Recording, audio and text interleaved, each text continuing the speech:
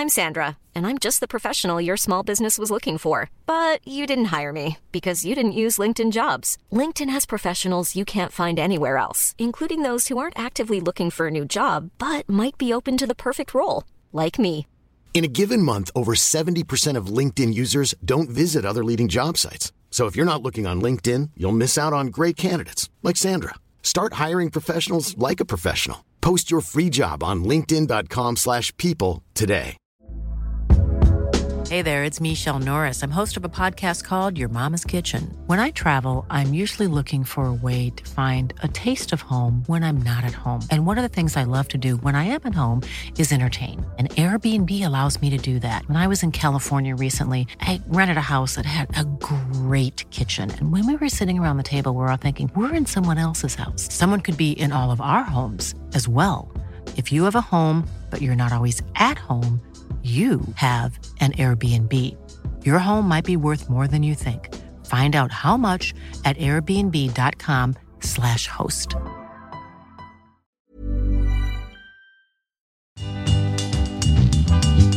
Hey guys, welcome back to Soul Sisters. This is Jessie Katz here with my co-host Dara Golub and a very, very special guest, Miss Sharon Jones.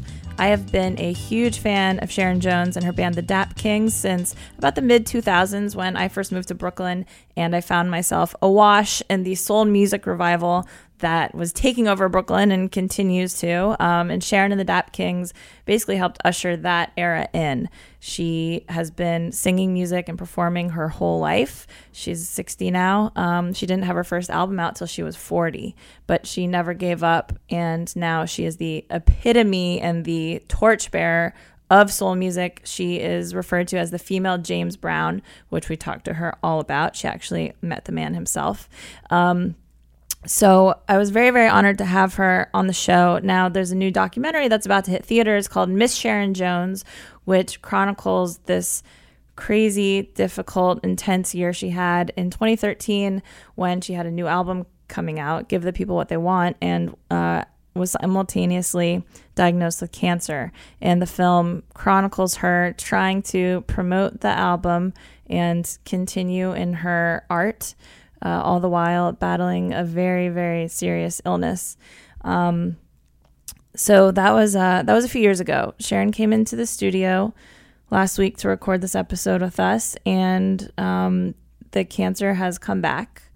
And so she is battling again, and she has the most fierce determination and resiliency that I've ever come face to face with. And you know, if anyone can give this the fight of its life, it is Sharon Jones. But you'll hear that, you know, she's in a tough state, and she's still performing. She's still on tour, which is insane, but it makes sense. And we talk about it with her because, you know, during these times, someone like her knows that her music and doing what she loves is the best medicine for her and for us. And this was a really inspirational, moving, difficult, honest, searing conversation that we had. It's hard to meet one of your heroes when they're having that kind of difficult time, but I was just so grateful that she was so honest and shared this moment of her life with us.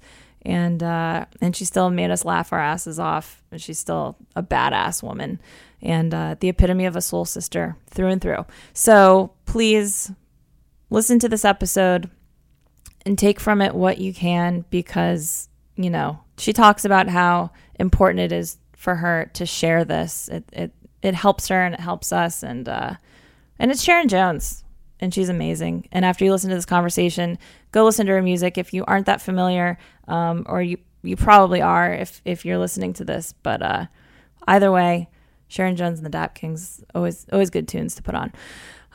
Okay, that's all I'm going to say. So here we go. Sharon Jones on Soul Sisters. Let's have a chat, shall we? I love it.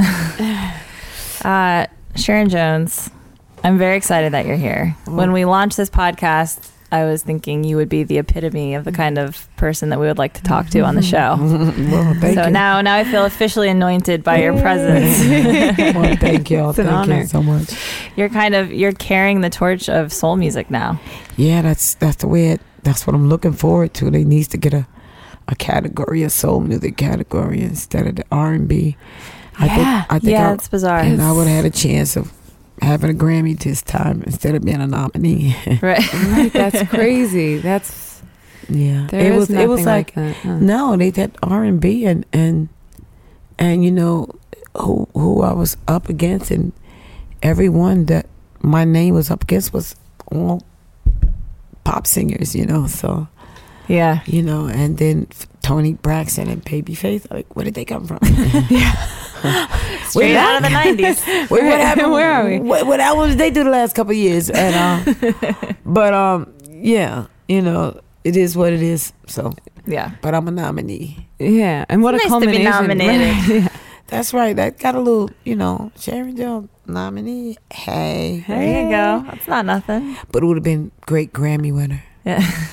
I mean, just You'll the get there. cherry on top of everything. all right. I mean, That's that it. year was unreal Oh yeah, for it to culminate with that. It's Yeah, like- everything. Even now, the movie out.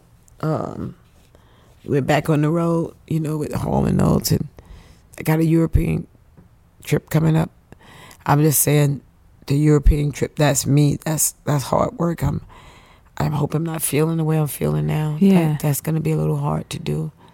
So you you'll know. be taking a break from treatment at that time. I don't know what I'm going to be doing. Mm. A doctor's going to have to work with me, but I'm going to have to, they're going to have to try to do something, lower this chemo or get me off of it for a while, you know. Mm-hmm. And the cancer I have is aggressive, so that's what happened. I get off and it starts growing back. This time it came back in 3 different places, so the stomach, plus my liver, and they saw a spot on my lungs. So Okay. yeah, So you're in it. I'm in it. I'm in Yeah. it. So it's either what you're gonna do, you know, it's how much what can I take? Do I get to the point and say, look, I don't want any more chemo, I don't want anything else now, just leave me be. Mm-hmm. You know, that's what I have to, you know. When that time come, I'll decide. You Yeah. know? But right now, I'm just trying to Going. keep going and keep my fans out there. I'm only gonna take, you know, you take as much as you can, and Yeah. I'm not ready to give up yet. That's right. Does the performing help you? Yeah, it gets Yeah. me because I get on the stage and the pains actually go away for a little while. Wow. Does it? Yeah, they go away. And the energy sort of just Yeah. it comes. It's And that the adrenaline audience, and, they, you know, and looking in their Mhm. faces, and you know, that takes away and the a lot. support and love, and they Yeah. know what's happening. Yeah, so they it's- know, they're and they there know, with you. and they see me there. So, Mhm. Yeah. and I think that's one of the things with the movie. One of the reasons why I chose to go ahead on with it, you know, instead of fighting it. So how did that all happen? What was the genesis of that? You Were know, of course, management always comes to you and throws stuff at you. You know, and I always, they say, stop telling people. I said, but that's the truth. But they That's want to good. Give pretend us like it was your Yeah, like oh, what? yeah. That's the greatest thing in the world. Sure, put a camera in my face while I go through cancer.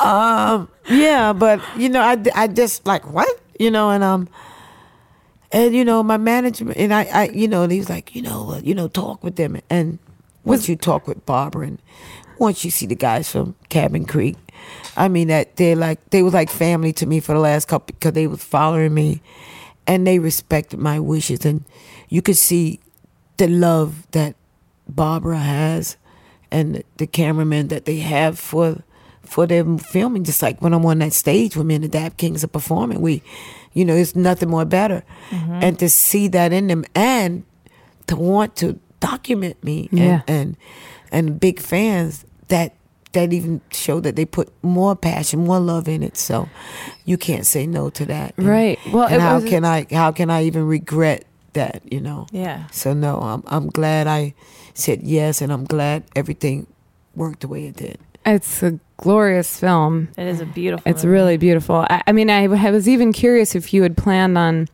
doing a documentary before the illness about sort of the release of the album. You know, this next project. I wasn't sure if maybe that was the plan, and then it sort of turned into this. But No, we never did think about trying, because it just seemed like they would never recognize. I mean, I know I've been getting my fan followings, but they have all these shows, these award-winning shows, and they have soul music and people out, but they never asked Sharon Jones and the Dap Kings to come in. Y'all noticed that all these show things. I was like, So when they had this soul thing at the White House, did they invite me or did they know I was on the road? Yeah. Like, they never invited y'all. Like, whoa, what is this? Am I not a soul singer? Right. So it just seemed like I've been ignored by that. But Michelle Obama came to see you, but you weren't invited to the White House. Right. She came to see me, not Sharon Jones, but of course John Legend, and we was doing the Marvin Gaye "What's Going On," but still. Right. I mean, like, hey, you look me up and say, hey, I mean, I saw you once in Prospect Park, and I've been the biggest fan ever since then. It only takes once. What's wrong with these people out here, Yeah. But, Talking to you, I Michelle. accept everything with grace, and I said, maybe I'll do some of these award shows now. Now, don't start inviting me now when I'm all weak and looking all pitiful looking. That's how it works, right? Yeah, and then now you got to go out and put that best forward, Just get me while I was like, yeah, I'm ready. Let me show your soul. But it's I'm like, again, everything in my life always takes longer to get here.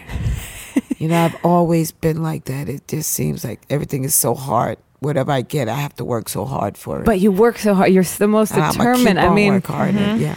So you come from a family of 6 siblings, but then also other cousins that you were raised with. My mother raised family. my other 4 cousins. So yeah, and so it's a lot. And like now, that is my family. I have no children. I'm not married, but I have great nephews and nieces and great greats. Can you imagine that? Great greats. Yeah. My niece children have had children. Wow. So, and that's what I want to, look forward to their future, to make sure they get an education. Something I didn't get. Find out a way if they want to go to college, at least they can. Mm-hmm. So this is something I got to do now. Set up stuff for those younger ones to be able to have something. Yeah, but you did go to college, didn't you? I went to Brooklyn College for like about a year and a half. Okay. So you were technically in college. Technically, I went. Because I remember that line from the documentary that you were the first in your family to to go to college. I was just like going on like, let me tell you, I got in college, like from high school. And actually, one of my chorus teachers had wanted my mother to sign this paper for me for a scholarship. But my mother being not knowing, I'm not going to sign that because that's more money and I can't afford it. I mean, I couldn't even afford my ring from high school because we couldn't afford that $50-something or $40. Mm-hmm. And it was just to get my robe and cap and gown, what my mother had to go through with, people don't believe that stuff, the photos, what you have to do, the money to pay. It seemed like that's something you should have, but it wasn't easy coming up with 6 kids and welfare and getting out there. And when she was working, she worked as a what they call it, housework. She worked for a Jewish family, sleeping, cleaning their house, raising their kids. And that was in New York? Yeah, she stayed away 3 years and came back and got me at the age of 3 and brought me to New York at 59. And then where in the city were you living? Oh, Brooklyn, Bed-Stuy. I was right at 912 DeKalb Avenue. Really? Between Sumner and Lewis. That was my first I'm stop. on DeKalb. I was there when, Kennedy was going and Martin Luther King and they had the riotings and I was there through all that Were you stuff. part of it? Did you make use? No, I was a little kid. I was too small. My mother made sure we stayed out. Yeah. Doing segregation when we was fighting for our rights to vote. I was a little girl. I was all that was happening. All those burning down neighborhoods. Like, why your neighborhood stupid? But that's what they do, and that's just the way it goes. So I've been through all of that stuff. I'm just 60 years old. And when I was in my 50s, I was like, you know how hard we fight to vote. Get your butts out there and vote. Really. Yeah. So you didn't study music ever? No, you know what? In high school, chorus. Okay. That was that's close. I got moved. I'll never forget him, Mr. Apicella. Who was that? That was your choir teacher? My choir teacher, and he taught the music. And my first solo was the Carpenters. Okay. And so the choir played, "Why do birds?" And he came you, Sharon. I was, on the day that you, that was it, boy. I killed that. You know that part, you know, and that was my first solo. Nice. But you knew you could sing before that. You were singing. I was that little girl used to church sing with my and- sisters and, you know, and in church, you know. I've always been in church singing, so. Yeah. But I was ready for that solo that day. Yeah. And then to get in high school and be labeled they used to call me the golden voice of Jefferson. If you talked about Jefferson High School in New York on Pennsylvania Avenue, if you go inside Jefferson right now, go in the chorus room, and up on that plaque, you see 1974, my name in gold in letters, Sharon Nice. Jones.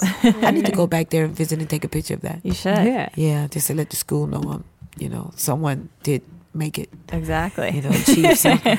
And Like, some. we all ain't in jail or dead. You know, yeah. So when you left high school, was your plan to become a professional singer? You know, yeah, you had that in you to try it and do it. But then when you get knocked down, you know, and people tell you don't have a look, and you watching the soul music thing. I watched the Jackson 5. Michael go from little, you know, soul singer to little, the Prince of Pop, or King of Pop. Right. Well, they gave him King of Pop. I would give that to him. And to he passed Prince. Prince was Prince. Prince always been a Prince. Yeah. Prince always been a Prince, and he's you know he still is. He Yeah. went from but to watch him change, they changed from soul singers. Watch the soul music go away. Watch Mr. Brown's stuff get pushed down, and and to watch some of the singers like Gladys Knight. The Pips, they kept going. They still around, but the music stopped being played. They had to go away and only be at festivals or go to Europe and just getting jobs. They wasn't making albums anymore. And people just stopped doing albums. Yeah. When this late 70s and the 80s came in, a lot of the people from the 60s was gone. Yeah. But I was growing up and can imitate and sing everyone, so that kept me going. And then to get out here and trying to sing pop, getting into that like Black Box and all that, back to that, and harmonizing, with someone else. I was getting into that, and I thought that was going to work until they told me and my friend that she looked better. She was light skinned and I was dark skinned. I need to bleach my skin and lose some weight. Wow. Did they really And- say that? Wow. Yeah. When was It's this? like, What Yeah. That was like era? Decade? it was in the 80s. It Okay. had to been like the late 70s, early 80s. Yeah. What were you doing? Like session stuff or Session like stuff, yeah, like that. And going in, I did stuff like I've even was on Big Daddy Kane album. Yeah. My friend, the same girl. I might as well give her props. Her name Monica Hope, and right now she's getting into acting, and her acting career is coming back to her. She's got music in her. She's a writer, and hopefully maybe now she'll get some of her stuff out to writing. But she's doing great. I'm just reading about her, and I follow her, and I still call her up and talk to her, let her know what's going on. But her and I, that happened, and it ended her and our relationship as working as musicians together, because we stopped trying to do stuff and we went our merry way. But we stayed friends over all these years. But now her day is happening. Her acting career, That's nice. her stuff is coming along, and my stuff has been working at it for the last 20 years. So Yeah. everything is good. There you go. Yeah. Did you consider yourself, were you a working musician throughout, the I- 80s, or were you? I continue. I never stopped. Wedding bands, neighborhood bands, just groups. And like I said, doing session work, studio. And you just continue to keep on going, What was your most requested song at weddings? Whitney, they used to call me Little Whitney Child. Yeah. And believe it or not. Which Whitney? Basically like her album, everything. Like A Few Stolen, that was the first one. And then believe it or not, The Greatest Love. I sang Greatest Love so many times that I even had to end up singing it to the inmates and before When you they worked at locked up. Rikers? Yeah. Because they knew you were a singer, and they Yeah, said, they told me that you sing a verse and a chorus of The Greatest Love before we lock up. I'm like, no, you're gonna like it. No, you're gonna sing. And yes, I sang it. Then they locked up. So man, that's a whole other the thing. Whitney thing, and between Whitney and Aretha was my inspiration before Whitney came along. And And then the wedding thing would have continued on, but then, you know, you had Christina Aguilera coming out, and what's that other one name? Britney. And then Jennifer Lopez started killing. And when I had to start singing pop songs, like Whitney was the first, a few stolen. Once that other, look like it's made a list all over. Lay you. Then I start going pop. Yeah, all right. Then they wanted me to sing Jennifer Lopez. Whoa, whoa, waiting for tonight. I okay. Jennifer, she's great. What she's doing, I love her. You know, but my wedding band looked at my man. I thought, you know what? It's time for me to leave this. I think I got to let this wedding stuff go. Yeah. And I'm going to give these guys, these Dap Kings, which people told me I needed to quit that band and leave that promise alone that I was going to make it with that. Like some you know, people have said, who's going to come out to see my old ass? Who's going to come and see you, you know, and it was like, and that band doing James Brown stuff, you know, female James Brown. Who's laughing now? But That's right. Everyone that laughed and said that to me, and I looked at them like, excuse me, I need to get a 9 to 5. Yo, I think I need to get from around you. Whether that was my mother, my family, I don't care who. It's time for me to get from around you. Yeah. Because this is my life here. Yeah. Was there anyone in your life encouraging you? Oh yeah, you know, Okay. I've had my mother. No, my mother, the one that told me when that guy told me that I was too short, too fat, too black. You know, pay him no attention because you know, God got it. At first, they was a little skeptical of me going to Europe and come back and still borrow money. I would go away with the Dap Kings to Europe and come back home and go to church and like, hey, Deke, I need $250, you know. Because the money I made over in Europe, we spent it. It was like making $50 a night or whatever, you know. And you were over there for like, you know, the money goes. Right. Yeah. And so I remember coming home quite a few times, borrowing money from my deacon. And then it got to a point where I stopped, and I was so happy when I didn't have to do that. And, I'm sure. And now look at this. I'm making a living doing There you what I'm go. doing. Yeah. So how did you find the Dap Kings? How did that all come together? My ex used to play sax. And Gabe and those guys, they were always doing 45s and fooling people with 45s. For them to think these 45s was done in the 60s, they wouldn't put, you know, dates on it. And people like, oh, wow. You know, even DJ, what's his name, Gray Boy, found one of my albums. He thought I was like, recorded this stuff in the 60s. He like, how old is she now? About in her 60s, you know, whatever. Yeah. I'm like in my 30s like you, son. It's just so And, authentic sounding, though. Like, you understand that, you know? Yeah, so he took that, my dap dipping, and I did that stuff with him. The song, actually, I did with him. I wrote that song. I forgot the name of it already. But anyway, and... So this was like early 2000s? Oh, yeah. Okay. Late 90s, early 2000s. Okay, Yeah. so the soul revival hadn't quite hit Oh, yet. no. Gabe and them were just still... We were still Desco. Yeah. They wasn't even called the Dap Kings then. And Desco Records, they wasn't even Daptone.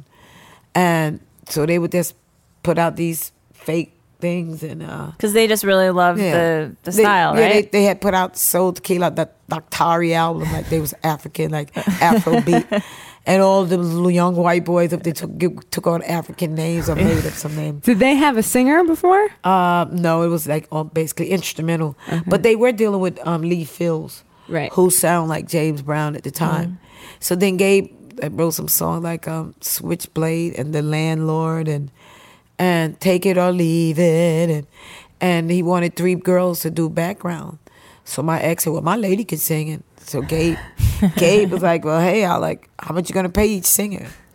So, well, you can save yourself maybe $50 and pay me this, and I can do all 3-part harmonies. And that's how I met Gabe. And I went in the studio to do that. Ended up doing Switchblade. And then maybe a few months later, or no, I would say maybe about a year or so later, he's like, hey, I'm getting a band together. We're going to go to Europe. And we're going to call ourselves the, you know, Soul Providers. And they started out with Soul Providers featuring Sharon Jones. And that didn't seem to attract too many people. And because once I went out and they said Sharon Jones, I sang, they had to change that to oh, that's Sharon what the show Jones. is. Yeah. Yeah. Sharon Jones and the Soul Providers. So, and things started changing, and that's when I did my first Dap Dipping album. I mean, if you're listening to that album now, to see how far we've come from Dap Dipping to now, it's amazing. Yeah. How do you think it's different? Oh, you just listen to it. Okay. A lot can happen in 3 years, like a chatbot may be your new best friend. But what won't change? Needing health insurance. United Healthcare Tri-Term Medical Plans, underwritten by Golden Rule Insurance Company, offer flexible, budget-friendly coverage that lasts nearly 3 years in some states. Learn more at uh1.com. Hey there, it's Michelle Norris. I'm host of a podcast called Your Mama's Kitchen. When I travel, I'm usually looking for a way to find a taste of home when I'm not at home. And one of the things I love to do when I am at home is entertain. And Airbnb allows me to do that. When I was in California recently, I rented a house that had a great kitchen. And when we were sitting around the table, we were all thinking, we're in someone else's house. Someone could be in all of our homes as well. If you have a home, but you're not always at home, you have an Airbnb. Your home might be worth more than you think. Find out how much at airbnb.com/host. Had you already developed the sort of style and the rhythmic and the dancing and all of the showmanship that you have now? Some of the stuff, I was even into more. I would go out and make stuff up at the top of my head and the dances. So, yeah. And then finally, I put that in the act. I'm like, it's going to be in our act from now on. You know, I'm going to have to dance here. I'm going to show them dances from back in time. And that's how that became part of who we are. And that's how we gave 20 years. Yeah. Wow. I mean, so how old was he when you started? He was like about 22, between 21 and 22. And Homer, my drummer, was like 16. Oh my God. Yeah. So it's like they were like, 37, 38 now. Can you remember what you thought back then? Were you like, all right, this is going to be fun for a little while? Or nope. The first thought when I saw them, I'm like, what these little young white boys know about soul music, And it was a challenge watching them learn. Homer would lose those beats, but he would study Jabo and James Brown, 2 drummers. You have 2. I always remember Jabo. I can't remember the other guy's name, but he would study those guys. They would study the JBs, James Brown, and they listened to nothing but that music, soul music, and that's how they became who they are. They've always been into soul music, so they wanted to play it, and as you can see, it became part of them. Shut my mouth saying what those little young white boys know about soul music. But when you guys finally gelled, how did that feel to finally? I knew it was like a glove. It was like Gabe wrote most of those songs at the beginning. But and for you to be doing your own material with them and owning it was their material, but I would just go like, Damn It's Hot. I just made that up on the spot. I came in one evening. I was working for Wells Fargo, armed security, so I had on my little security uniform, my little gun hanging on my side, and my 38. I was like, I got 3 38s. They say 3? I like, 38D. And it's a good one. And I came in there, and it was like in this little raggedy studio, probably because the money was really hard. That was before Daptone Studio. Oh yeah, okay. And they were in there recording, and they had to turn the air conditioner off because they were like, the air conditioner making such noise. Yeah. So they had to turn the air conditioner off whenever we was recording. So they had turned it off, and I like, damn, it's hot in here. I mean, why it's so hot? And they're like, oh, you know, air conditioner. Like, what's the name of the song? They said, we don't have a name of the song. I said, well, guess what? Got one now.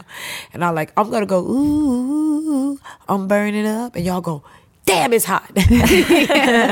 And that's how we got the first song out, my first, writing it. And then Gabe started writing stuff. And he would just write stuff. And if it didn't make sense to me, or if he tried to use words that I thought that improper, like trying to sound like a black person, and stuff like that. I don't talk like that. I don't use that, so. Yeah. But, yeah. So he writes music and lyrics for a lot. Oh, a lot. And I always add in, maybe turn the lyric around. Sure. He have his melody. You go from they're not soul singers, so they can't.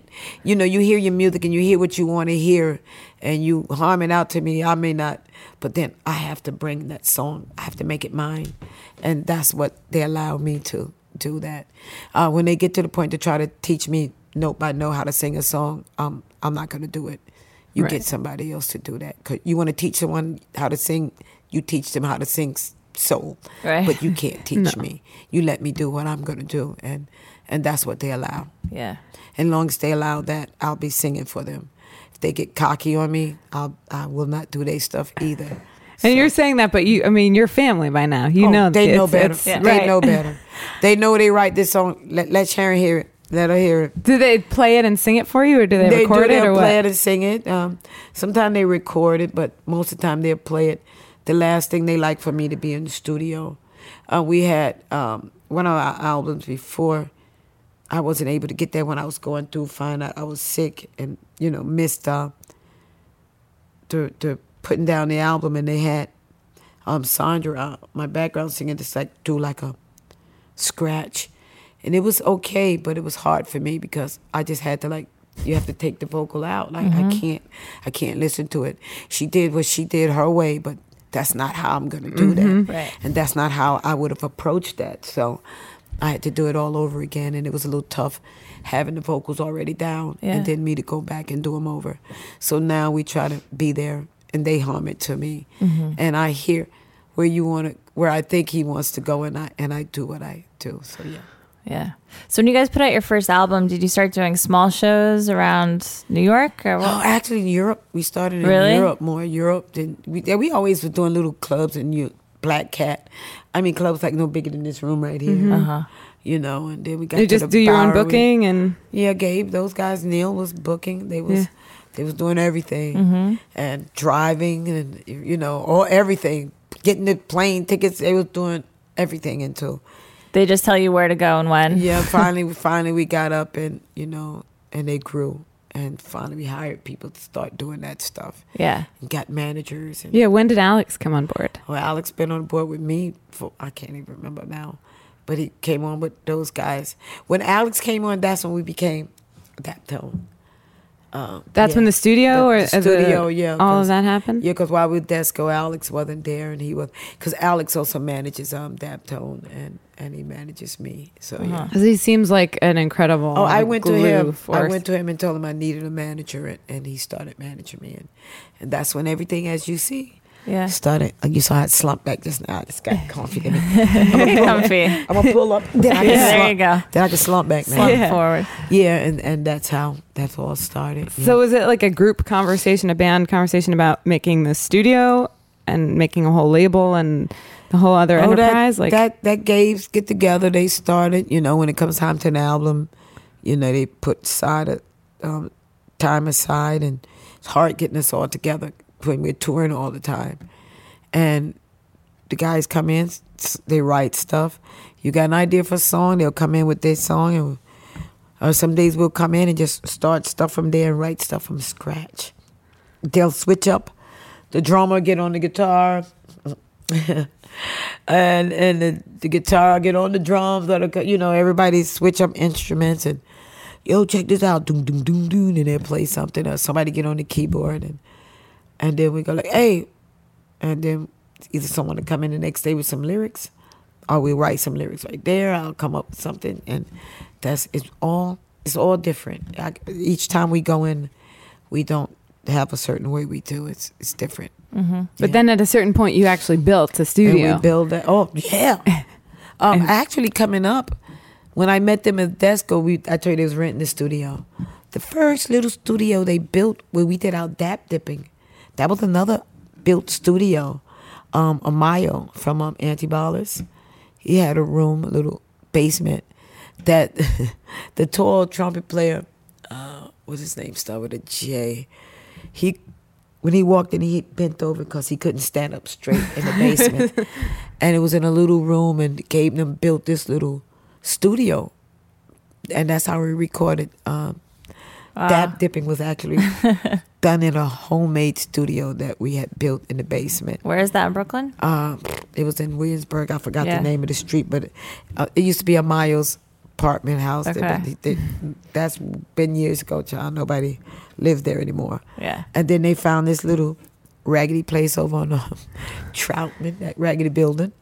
and that's now Daptone. That's where it is now. Oh, and, is that? And Gabe went in and tore the ceilings down and the floors out, and the studio where I recorded was like, if you rip that floor up, it got tires, car tires, and inside those car tires are a bunch of clothes stuffed in to get a muffled sound, a certain sound. Cool. Yeah.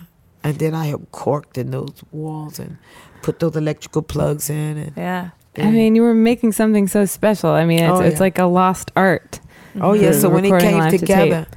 and they turned all that power on and every plug worked and everything worked, it like, yeah. And then we did our song. Yeah, so they described that in the movie, that the way you guys record is very unusual these It's like days. analog, like they used to record back in the day. My band that I sing with recorded at Daptone. Oh, there you go. Unfortunately, before I was a part of it, right before I was a part of Lily and the Parlor Tricks, that they recorded at Daptone, Yeah. and it was such a special EP because I mean we came up as live performers. It wasn't the opposite. It wasn't like, oh, we're gonna be in the studio and then figure out how to perform. It was really a live show that we wanted to turn into a recording. Yeah. So you knew what you had exactly. So and it you was did the these perfect songs over and over. So you didn't spend much time. You just went in like pow, just pow, go pow. in and do it, and Yeah, and sometimes that's how we do our recording too.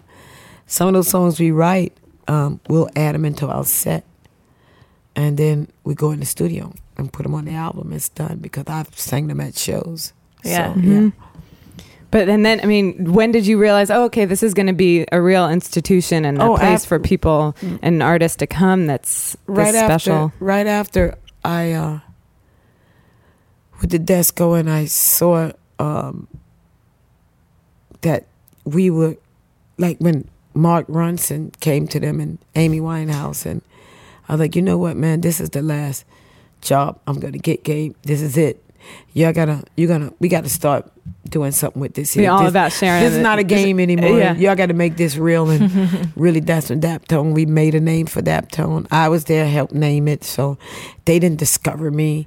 We've always been around each other. We came up with Daptone. I am part of Daptone. Yeah, and I mean, in what? How many years it's been? It's like an institution. Yeah, So. yeah. So, and I sit back and add it up, and 2016 we got together like 96. And could have been a little earlier, but I know before we did anything, 96, and here it is 20 years later. Yeah. I also feel like you guys helped usher in this new era for Brooklyn. We did. Oh, I'd say Brooklyn, and also for soul music. Yeah. I think we had a lot Hand to in do hand. with keeping the vinyl alive, keeping. For sure. Yeah. When Yeah, you 'cause guys they was got getting- big, they that's when was- we were they all was- listening to vinyl again. Yeah, and Gabe was like, "What are we gonna do now? The vinyl companies are going out of business and blah blah blah blah blah." But we hung strong, and they picked up again. You know? DJs. Yeah. And then all the artists start, like, we got to record on albums. We can't just like let them get rid of vinyls. So yeah. Right. Do you have a huge vinyl collection? No, I don't. No. I didn't collect like the guys did. Yeah. My mother probably got a few albums. I got it in the garage that I haven't went through a lot of stuff. And I would like to do it, and then maybe have Gabe and those guys to go through it. They probably have a ball. Probably. See what my mom's got. There's probably good stuff in there. Yeah, probably is. What was she listening to when you were School child, growing up? everything, all that stuff. Anything that was out at the day, you get the billboards. Yeah. And the top 100 songs, that's what everybody listened to. You only had a couple of radio stations. It wasn't like nowadays, you got hundreds of stations. It was like maybe 2-3 stations. Yeah. And you listened to that, and they played everything. It was like soul station, pop station, hip hop, rap. Yeah. You heard everything on one station. Yeah. So, yeah. Do you still like singing gospel? Oh yeah, that'll never stop. Yeah. I just don't sing it because I don't get to be in the church. My next goal, that's one of my goals too, is to get a gospel album out. Oh yeah. Someone- I mean, Oh in the my God, movie, that was the most powerful. you singing "His scene. Eyes on the Sparrow" in church. Oh my God. Yeah, that was deep, and that I was overcame. That wasn't an act. Yeah. And it really, I mean, you see that that's also a place that you go to on stage. Oh, yeah. And Oh, yeah. that would have, you would have learned that from there, and that the Yeah. music is healing. And when I do that in there, that's for real. On stage, I'm on stage. Right. you It's a know. different feeling. Oh yeah, yeah, it's a difference. That you was know. Really? Yeah. Was that a church that you go to a lot? Oh, that's my church. That's your church. I started going to that church when I was like 13, 14. And so I'm 60 now, so I'm still affiliated with it. Do you go a lot? No, when I you're don't. in town? I don't. No. I don't. I'm not in New York that often now. Right. So I'm down south. So at a couple of churches, my church that I went to as a little girl, where I did my first solo, is right down the hill from my house. Yeah. So every once in a while, I pop my head up in there, or I go to visit a church somewhere. So yeah. Mm-hmm.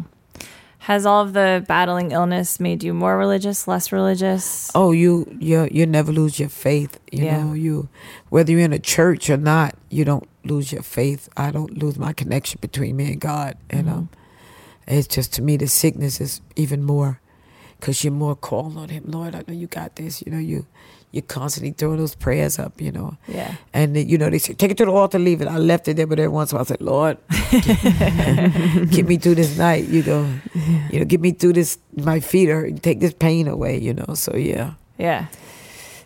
And it seems it happens every time I step on that stage. I'm able to, the pain goes away. It's amazing. Yeah. Yeah, there's so many different powerful moments in the movie and things that seem just impossible and really hard, and you come through as this tremendous power. But one moment that was interesting, at the end of the film, you almost think that it's going to end on the Beacon show. Oh, yeah. And then we go back to the hospital. Where the lyrics are hard to come and the energy's hard, and it's like, how did that feel? Because you're sick, and there was an issue there that was real, but the feeling of being on stage and not being able to have control as you've always had, that to me was like, oh God, like that felt so it's crazy hard. That's how it's even hard now. Because now I have no control, and I'm trying to fight this energy, fight through these pain pills, and fight through the pain that I'm going through in my feet and my legs and stuff, and trying to, dance. I mean, that's hard. Then it was just a matter of, I guess, chemo brain. I just couldn't. Right. It's been a while. And we couldn't afford at the time to have the monitors there with my lyrics running up, Oh, you can do that sometimes? Yeah, well, you can do that. Oh, yeah, John.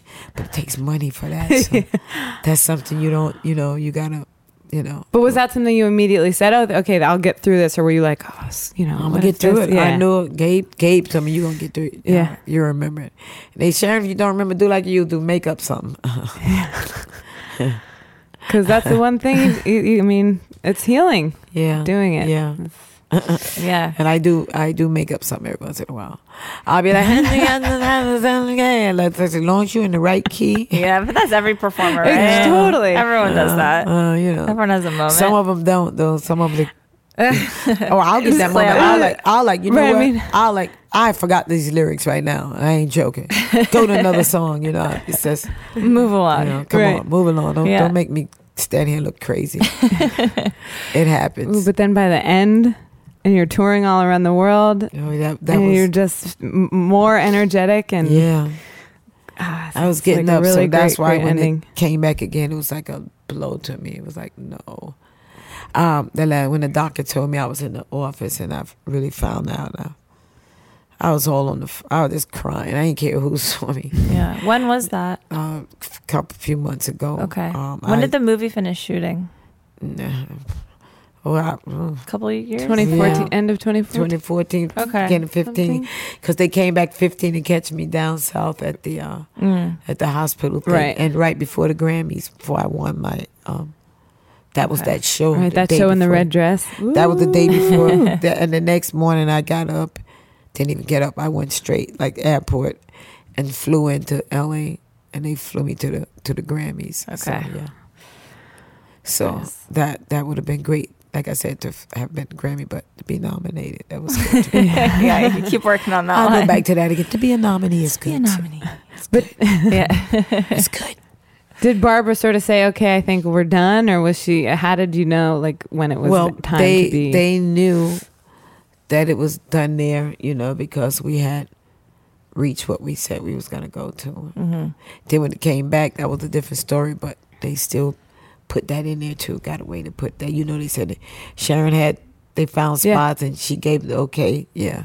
Yeah. You know, that was that. That was nice with Austin is. Yeah, Austin. And you know, and I know what the doctors told me about this cancer. You know, it's an aggressive cancer.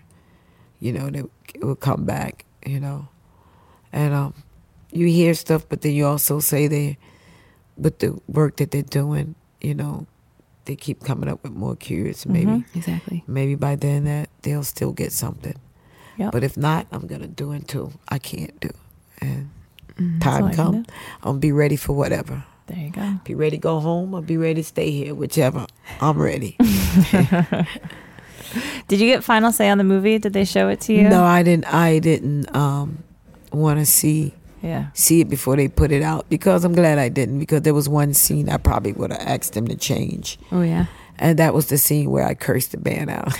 Oh, that was a great scene. I know, see? Can you imagine that not being in there? You know what? Because by the end, and because we're getting to know you in this film, and then we already know that that's how you're feeling, but that there's still so much love, and it's not real. It's not an actual anger. Because you know, the one thing that I wanted of them is to eat, to sit down. That was my Thanksgiving, and I'm away and I'm sick. And you guys around your family, and I'm not, you know, and you said we was going to eat dinner. Then you change it. One guy, Dave Guy. Yeah, that was a really nice thing about the movie, about how you all care for each other. Yeah. And then Dave Guy, you saw at the end, he left us and went to the Roots.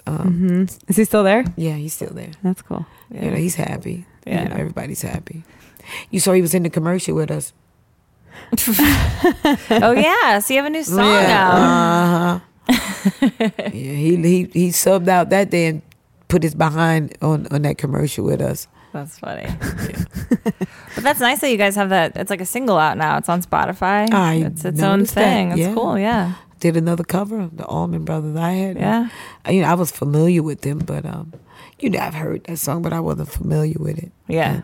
It sounds like a Sharon Jones song now. Yeah, come on. I made it mine. Yeah, you did. No, but I did. I basically stuck close to him. I didn't try to take it anywhere differently, you know. I just run, keep on riding. You know, I just put it up in there. Yeah. Didn't try to take it away. When something is good, you don't need to change it up too much. You know, you just do it. Yeah. But I've had fun changing some songs, like the way Gabe rearranged What Have You Done For Me Lately with that one, Janet Jackson, and then Prince cover Take Me With You. Have you heard that one? No, I don't think so. Look it up. Okay. All right, you know Prince, Take Me With. Yeah, how that go? Down, down, or have it go? I turned it around. It sounded like something the JBs and James Brown would do. Nice. And the band be answering me. I'd be like, can't remember. I go, yeah, no, yeah. Did you ever get to meet James Brown?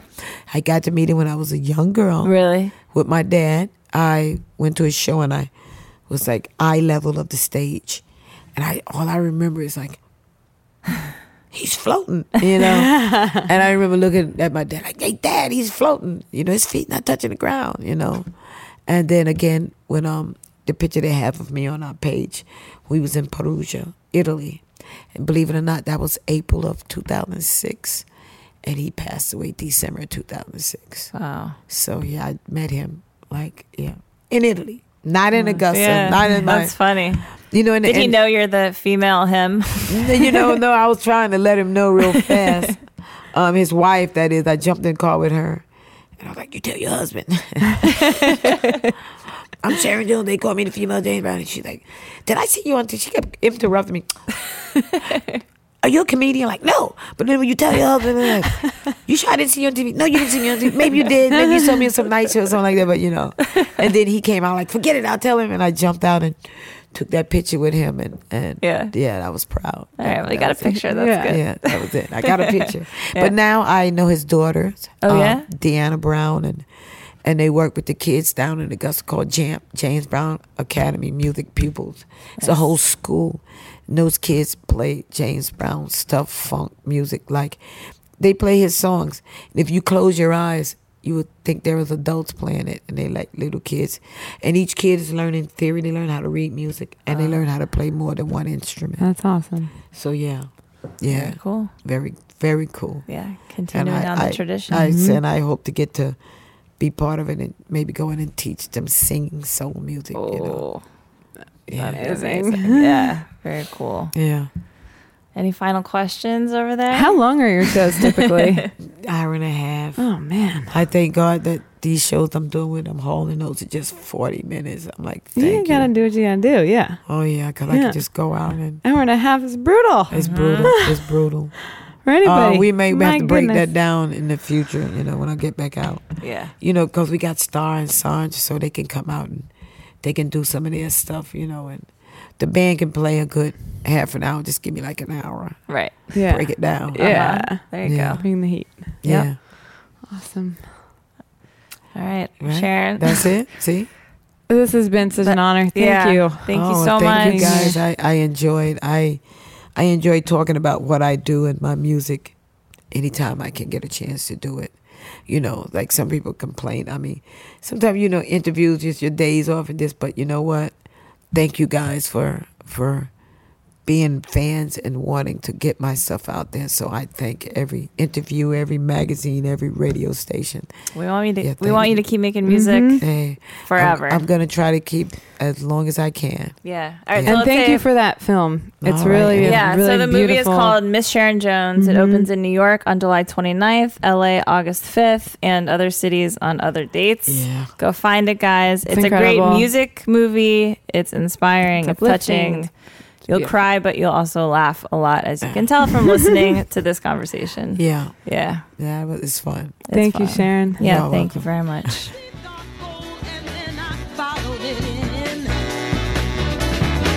Watch myself crawling out as I was crawling in. I got up so tight I couldn't unwind. So much till I broke my mind. Hey, I dropped in to see what condition my condition was in.